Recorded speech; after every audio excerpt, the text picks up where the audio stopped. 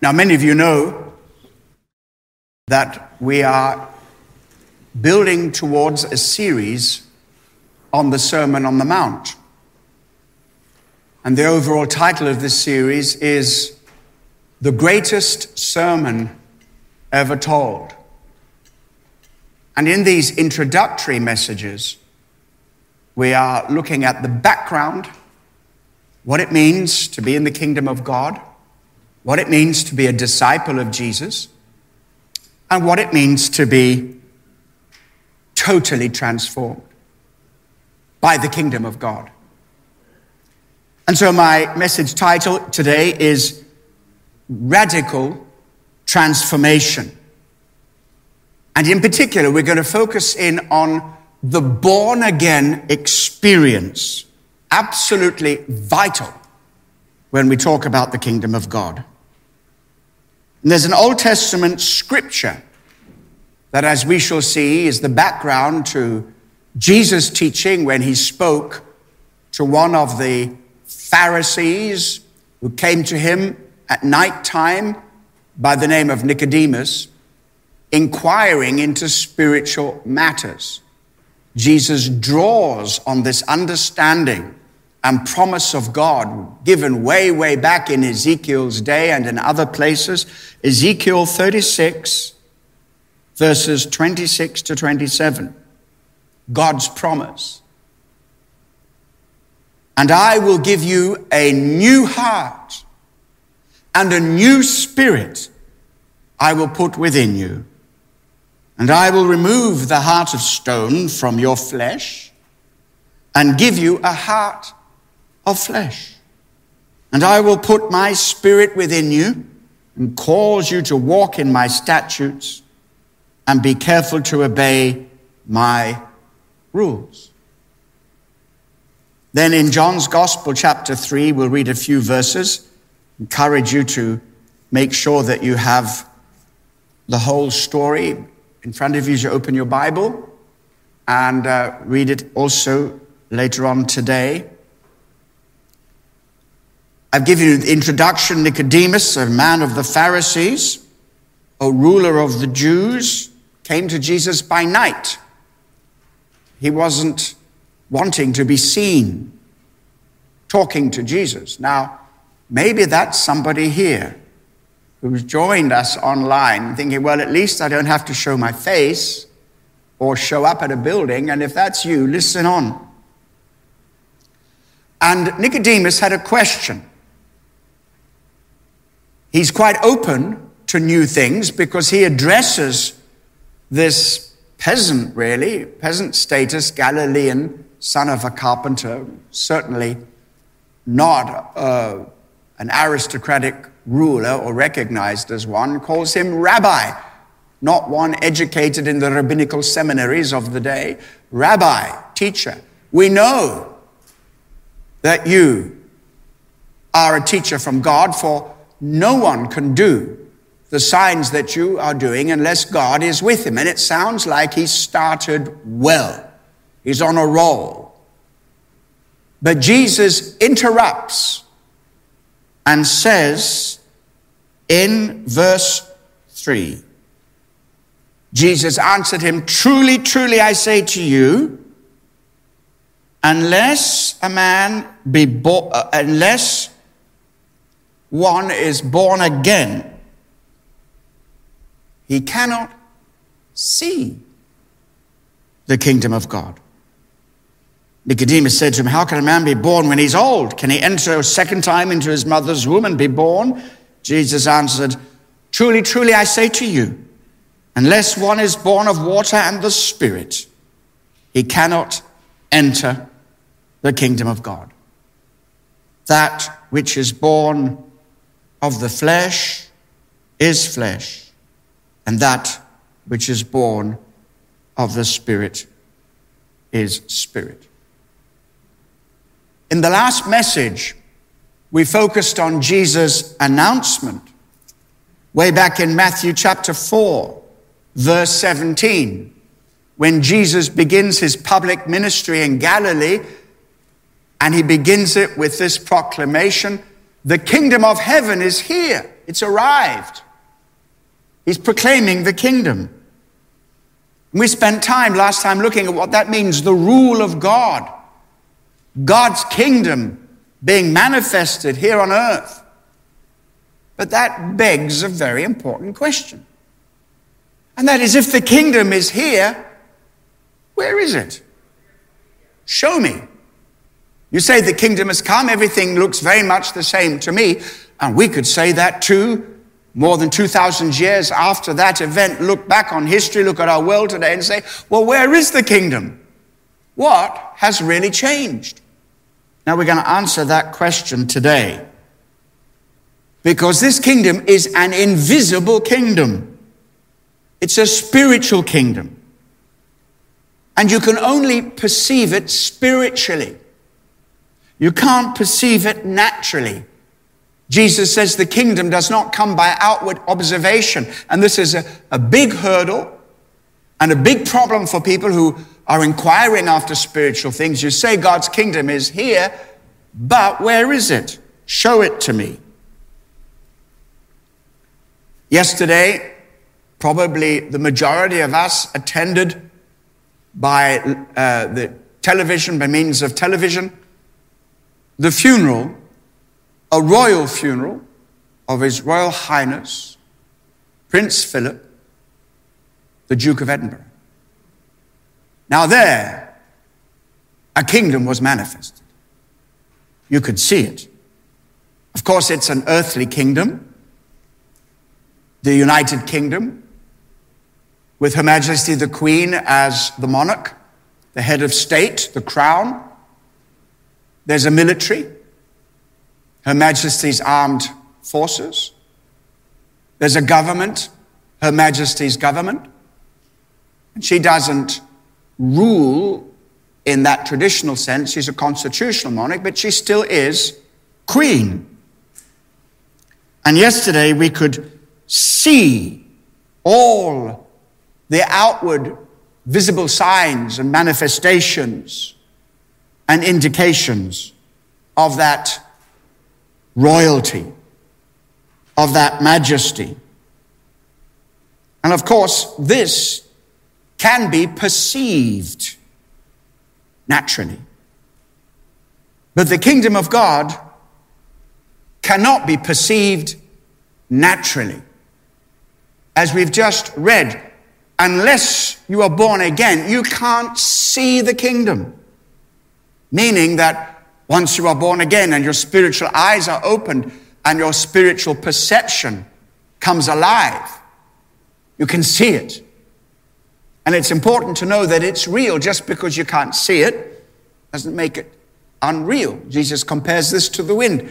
The wind, you can't see it, you can't hear it so much, perceive it so much in its essence, but you feel its effect. I want to ask you a question today. What do these kind of people that I'm about to mention have in common? People who are broken. People who are big-headed. People who are bigoted. And people who proclaim themselves to be blameless. What do they have in common? They all need to be born again. You need to be born again, whether you are a religious person or a non-religious person. Whether you are an atheist, whether you are moral or immoral, whether you are rich or poor, whether you have high status or low status in society, the white, the black, the young, the old, all have sinned and all need to be born again. But the good news is that this born-again experience softens the hard-hearted. That same experience has the power to heal the broken-hearted and to humble the proud-hearted and to remove self-righteousness and self-reliance. In fact, it is the only solution to our sinful human nature. So today we're going to learn about this miracle of all miracles, by which God supernaturally implants his new life, the born-again experience, the miracle of all miracles, that God will implant new life in you and save you. Technical term for this is regeneration. Let's have a little look at a recent form of regeneration that took place with respect to a building. The Tate Modern, I don't know if you've ever been to the Tate Modern, is a converted building, renovated building. Formerly it was the Bankside Power Station, and it was selected to be the site of a new gallery. And they were constrained by certain building regulations. It was a building under preservation, but they were able to retain the original character of the building, but also transform it at the same time. You can see in the picture that it consisted in its old form of a long turbine hall, 32 meters high, 152 meters long, a boiler house alongside it, and outside a single chimney. But the plans were unveiled, and they received a £12 million grant from, hear it, English Partnerships Regeneration Agency. So here we have in our modern life an example of a form of regeneration. The huge machinery was stripped from the building, and everything was stripped back to its original structure, steel and brick. And then the turbine hall, which you see here on my left, was transformed into this magnificent entrance and display area. Now we can begin to understand the regeneration of the human spirit. But I want to say to you, by watching that example, we can understand the beginnings of what it means when God regenerates your spirit. There are regeneration programs in lots of different ways, social regeneration, this word is well used today. By the way, those of you who are in France will know that the Musée d'Orsay in Paris was also a regenerated building. It used to be not a power station as the Tate Gallery. It used to be a railway station. But I want you to know this. When Jesus announced his kingdom and said, the kingdom of God is here, people would have been as delighted as they were shocked, because they understood that the kingdom of God would bring the regeneration, the remaking, the renewal of all things. They knew that this belonged to the future messianic kingdom when Messiah would come and regenerate everything. And so the question is, if the kingdom has come, where's the regeneration? And Jesus answers by saying, it begins in you. But make no mistake about it. Those who are born again are brought into that future new creation. Or to put it a better way, that future new creation is brought forward in our lives. Therefore, Paul could say, 2 Corinthians 5, verse 17, therefore, if anyone is in Christ, he is what? A new creation. The announcement of the kingdom, when Jesus announced it, was saying the new creation has begun. The kingdom of God has come, and his rule begins in the hearts of those who are born again and those who repent and believe. The title is, or the subtitle is, The Born Again Experience.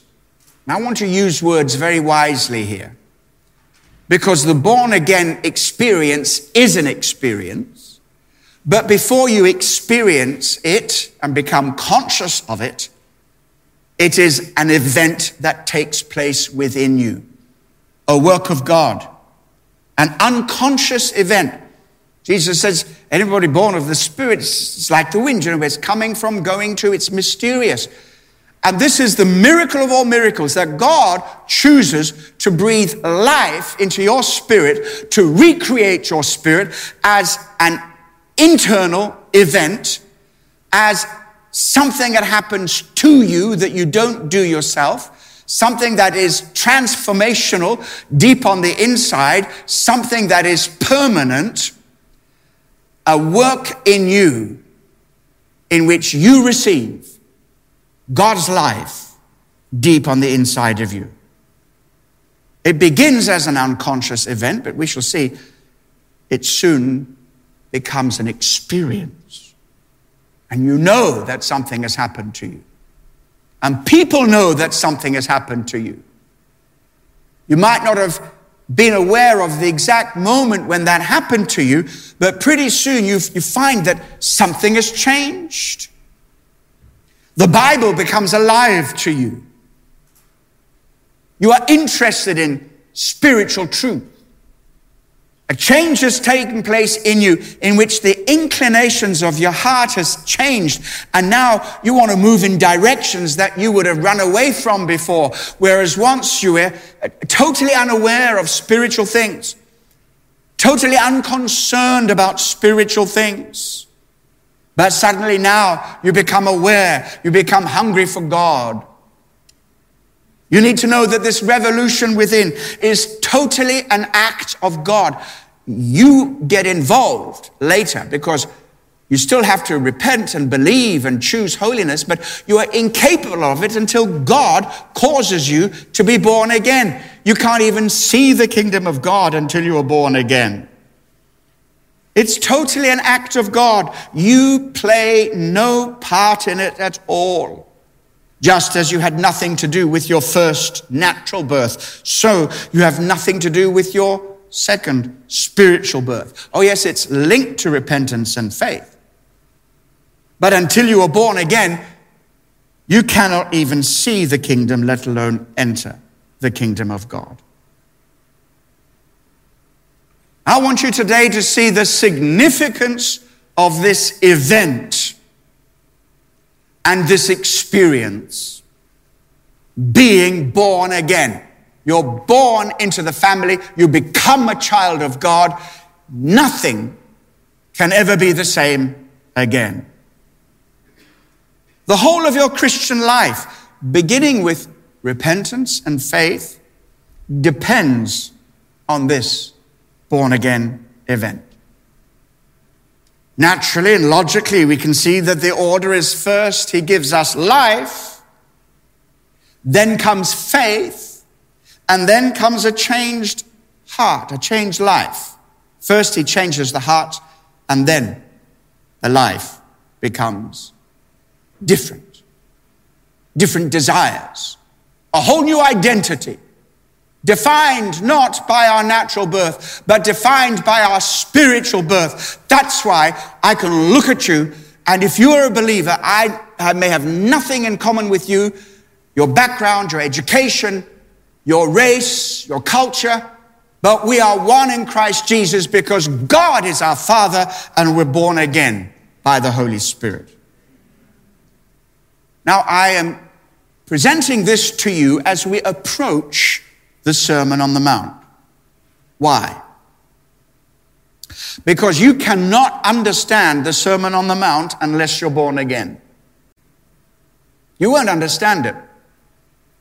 You will misinterpret it, you will misunderstand it, you will misapply it, and certainly, unless you're born again, there is no way that you can live the way Jesus teaches you and I should live in the sermon.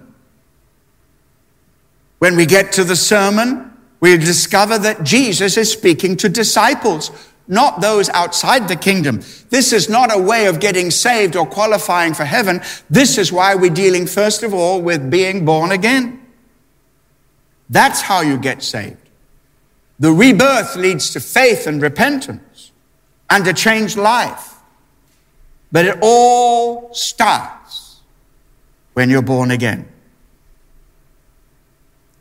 Now, if you recall, following those verses in Matthew chapter 4, where Jesus in verse 17 says, "Repent, for the kingdom of heaven is at hand," we go on to read of the calling of Jesus' first disciples.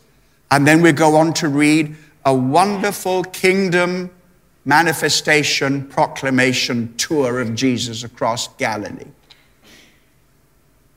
And they could see that the kingdom of God, while it is invisible, nevertheless is manifested in signs and wonders, deliverance, healing, the proclamation of the gospel.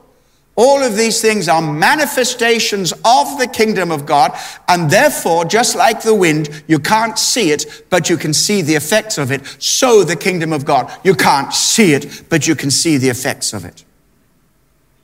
And we know that these effects were not the work of social workers, politicians, psychologists, doctors, psychiatrists.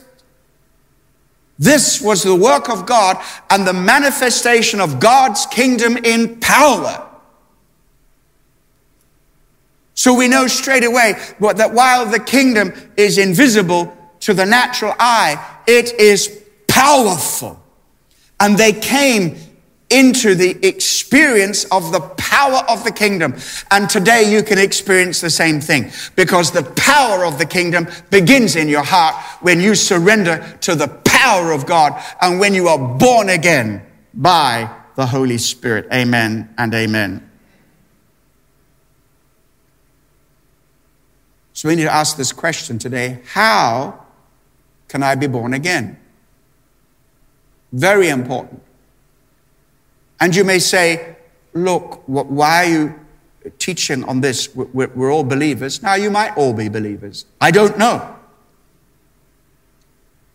Maybe there are people out there who wouldn't categorize themselves as believers, and you need to be born again. Maybe there are some people who think that they're believers because they're church attenders, or because they're watching something online, or because occasionally they go and do something religious. But, that's worthless unless you are born again.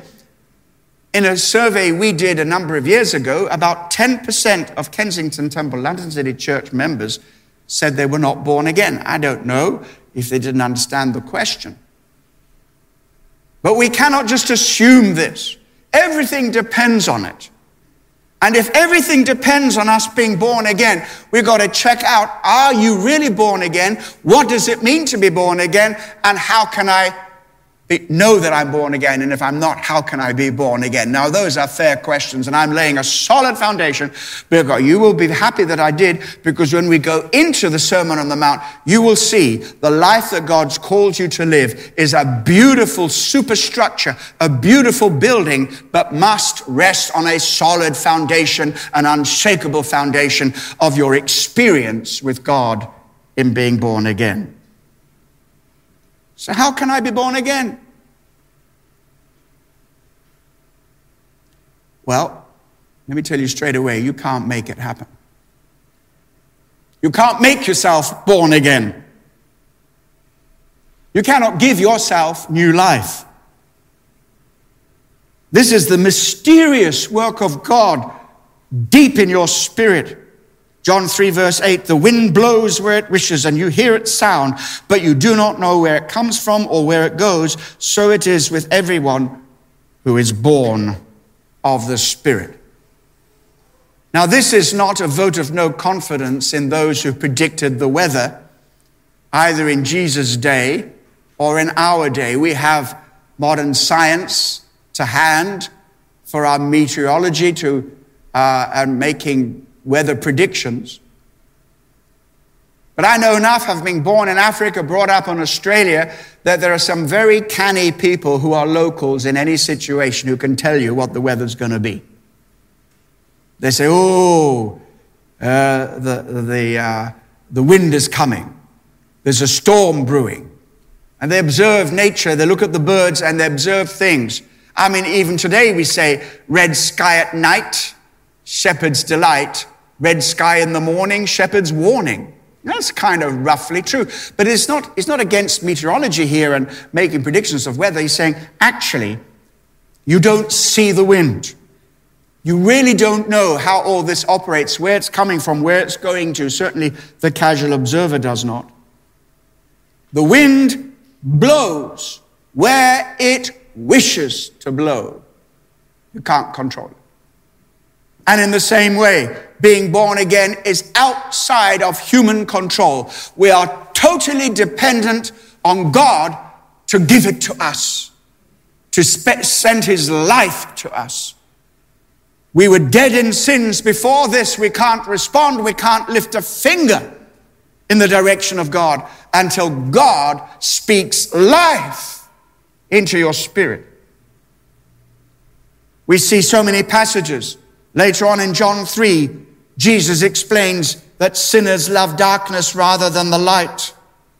They do not come to the light because their deeds are evil, yet some people do. Why? The miracle of the rebirth. John 6:44, only the Father can draw sinners to Christ. No one can come to me unless the Father who sent me draws him, and I will raise him up on the last day. We can't come to Christ in our own strength. We don't have the spiritual perception. We don't have the spiritual desire. We don't have the spiritual capacity. But when you are born again, something changes on the inside of you. And suddenly you begin to think things that you're not used not to think. You begin to read stuff and get hungry for spiritual truth. Every bit of this is being born again. Now you can't make it happen, but you certainly can ask God for it.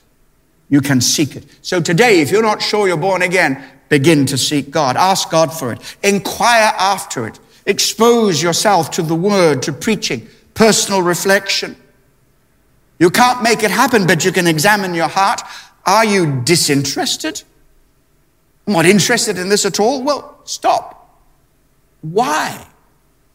Why? I said to my friend training to be a lawyer, the possibility exists of which you're unsure one way or the other, but the possibility exists that God is real, that Christ is the Son of God, and that he died for your sins and was raised again from the dead. Should you not make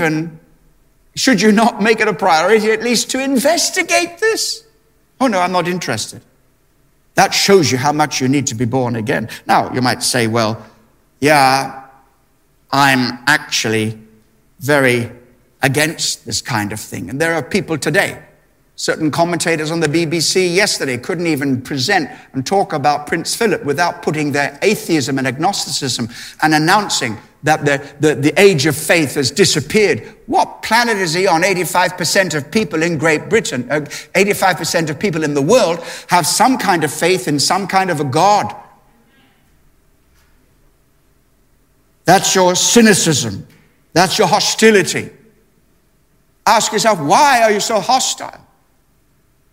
Have you investigated what's going on in your heart that you'd either be disinterested or hostile? Something is happening there, and you need to find out what's going on. Could just be this is your sinful nature manifesting, your bias against God manifesting. But when God causes you to be born again, the bias turns away from against God to God. You know what I'm saying? You have a change of orientation. A change happens on the inside. It doesn't make you perfect. You still have to repent and believe and walk in holiness, but suddenly there's a new capacity on the inside of you.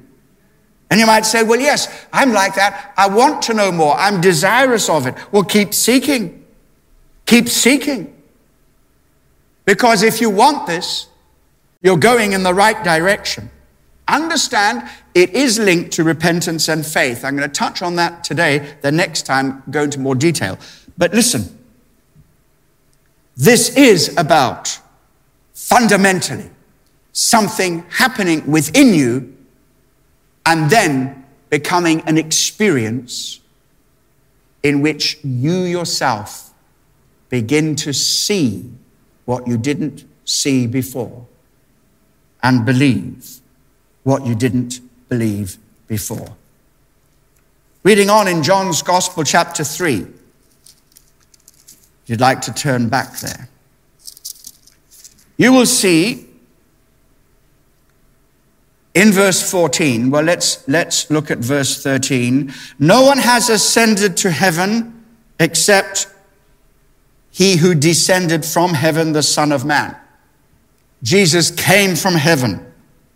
And now Jesus chooses an Old Testament story to illustrate what he's talking about. Verse 14, and as Moses lifted up the serpent in the wilderness, so must the Son of Man be lifted up, that whoever believes in him may have eternal life. Now, go back to that story, Numbers 21. The people of God recently delivered from Egypt, wandering in the wilderness where there was no food, and very often no water. God supplied their every need, but they began to grumble and complain against the Lord. And Moses saying, why have you brought us into this wilderness to die, where there's no food, no water, and quite frankly, we are sick of this worthless food. What talking about? God's provision of manna. We loathe this worthless food. God was angry and sent fiery serpents, poisonous snakes. And when people were bitten by the snake, they very quickly died. It was a lethal dose of serpent venom. And the truth is, listen to me, every one of us has been born with a lethal dose of a certain kind of venom called sin. And it leads to corruption, death, and eternal separation from God. And so Jesus draws that parallel. Now, how does the story go? People were dying, and they came to Moses saying, do something. Pray to the Lord, help us, because we're dying now. We're being bitten by these snakes. They're everywhere. We're dying. And so Moses prayed to the Lord, and God said, make a bronze serpent, lift it up on a pole, and walk throughout the camp. And anybody who has been bitten by this poisonous snake and is dying, all they have to do is look at this bronze snake, and they will live. That's not much to ask, is it? Just one look to Christ delivers you. As Charles Wesley put it, stung by the scorpion's sin. Just one look at Christ is enough to save you. Hallelujah. This is amazing. So somebody who wants to be born again, my advice to you is to seek God. My advice to you is to look upon your need of Christ. The flesh is of no value. You can be moral, immoral. The flesh is polymorphous. It takes many shapes. You can be a religious moralist. You can be an atheistic moralist. You could be a religious bigot. You could be a religious sinner. You can be immoral. You can be moral. You can be educated, uneducated. But if it's flesh, it is flesh. God says, no, the answer does not come from what you can do or how you can improve yourself. The answer comes from above. You must be born again. And there is a desperate need of this. The flesh is of no value. But when God touches your heart and you suddenly perceive the kingdom, you can look to Christ and enter the kingdom. Now, let's go back to the Tate Gallery. I want to show you from the Tate Gallery picture. This is a picture from the outside, before and after the renovation. What do you notice? Yeah, you can see some changes, but it looks very much the same.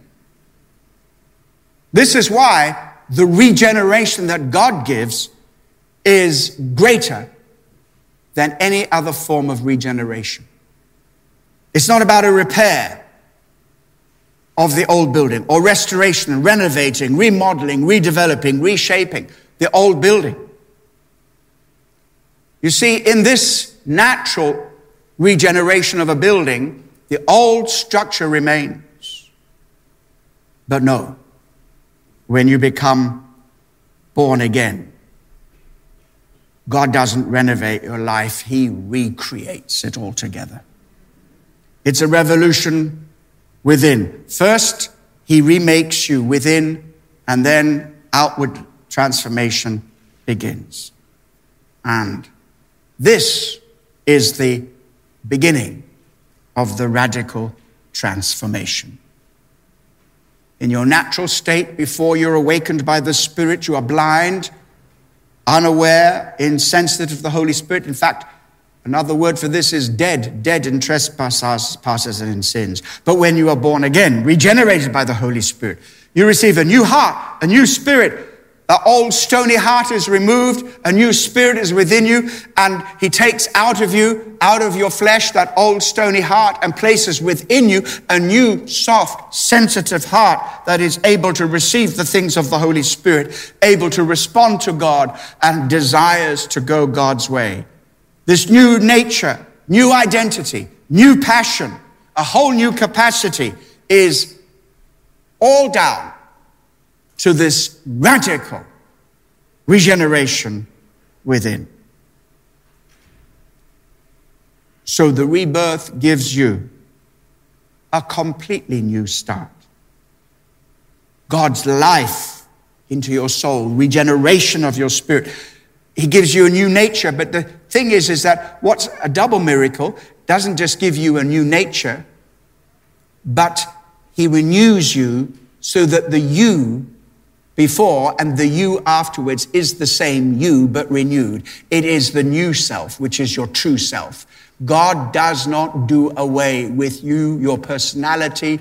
He changes you from within and renews you. So you become the you that He had in mind when He made you in the beginning. In fact, you will never be who you are until you're born again. Amen and amen. So here's the promise of being born again. Once you are born again, there's no brokenness in you that cannot be healed. No damage that cannot be restored. No habit that cannot be broken. No sin that cannot be overcome. No inclination that cannot be mastered. No suffering or adversity that you cannot endure, because you are born again and God's life is in you. Are you born again? That's my question to you. If you're not sure, you need to talk to somebody who will help you with this. If you want to be born again, I don't know how, and you're confused about this, don't worry. God is speaking to your heart. And just as Jesus said, the Father is drawing you. We can't make this happen. You can't make it happen. Only God can make it happen. And He is willing.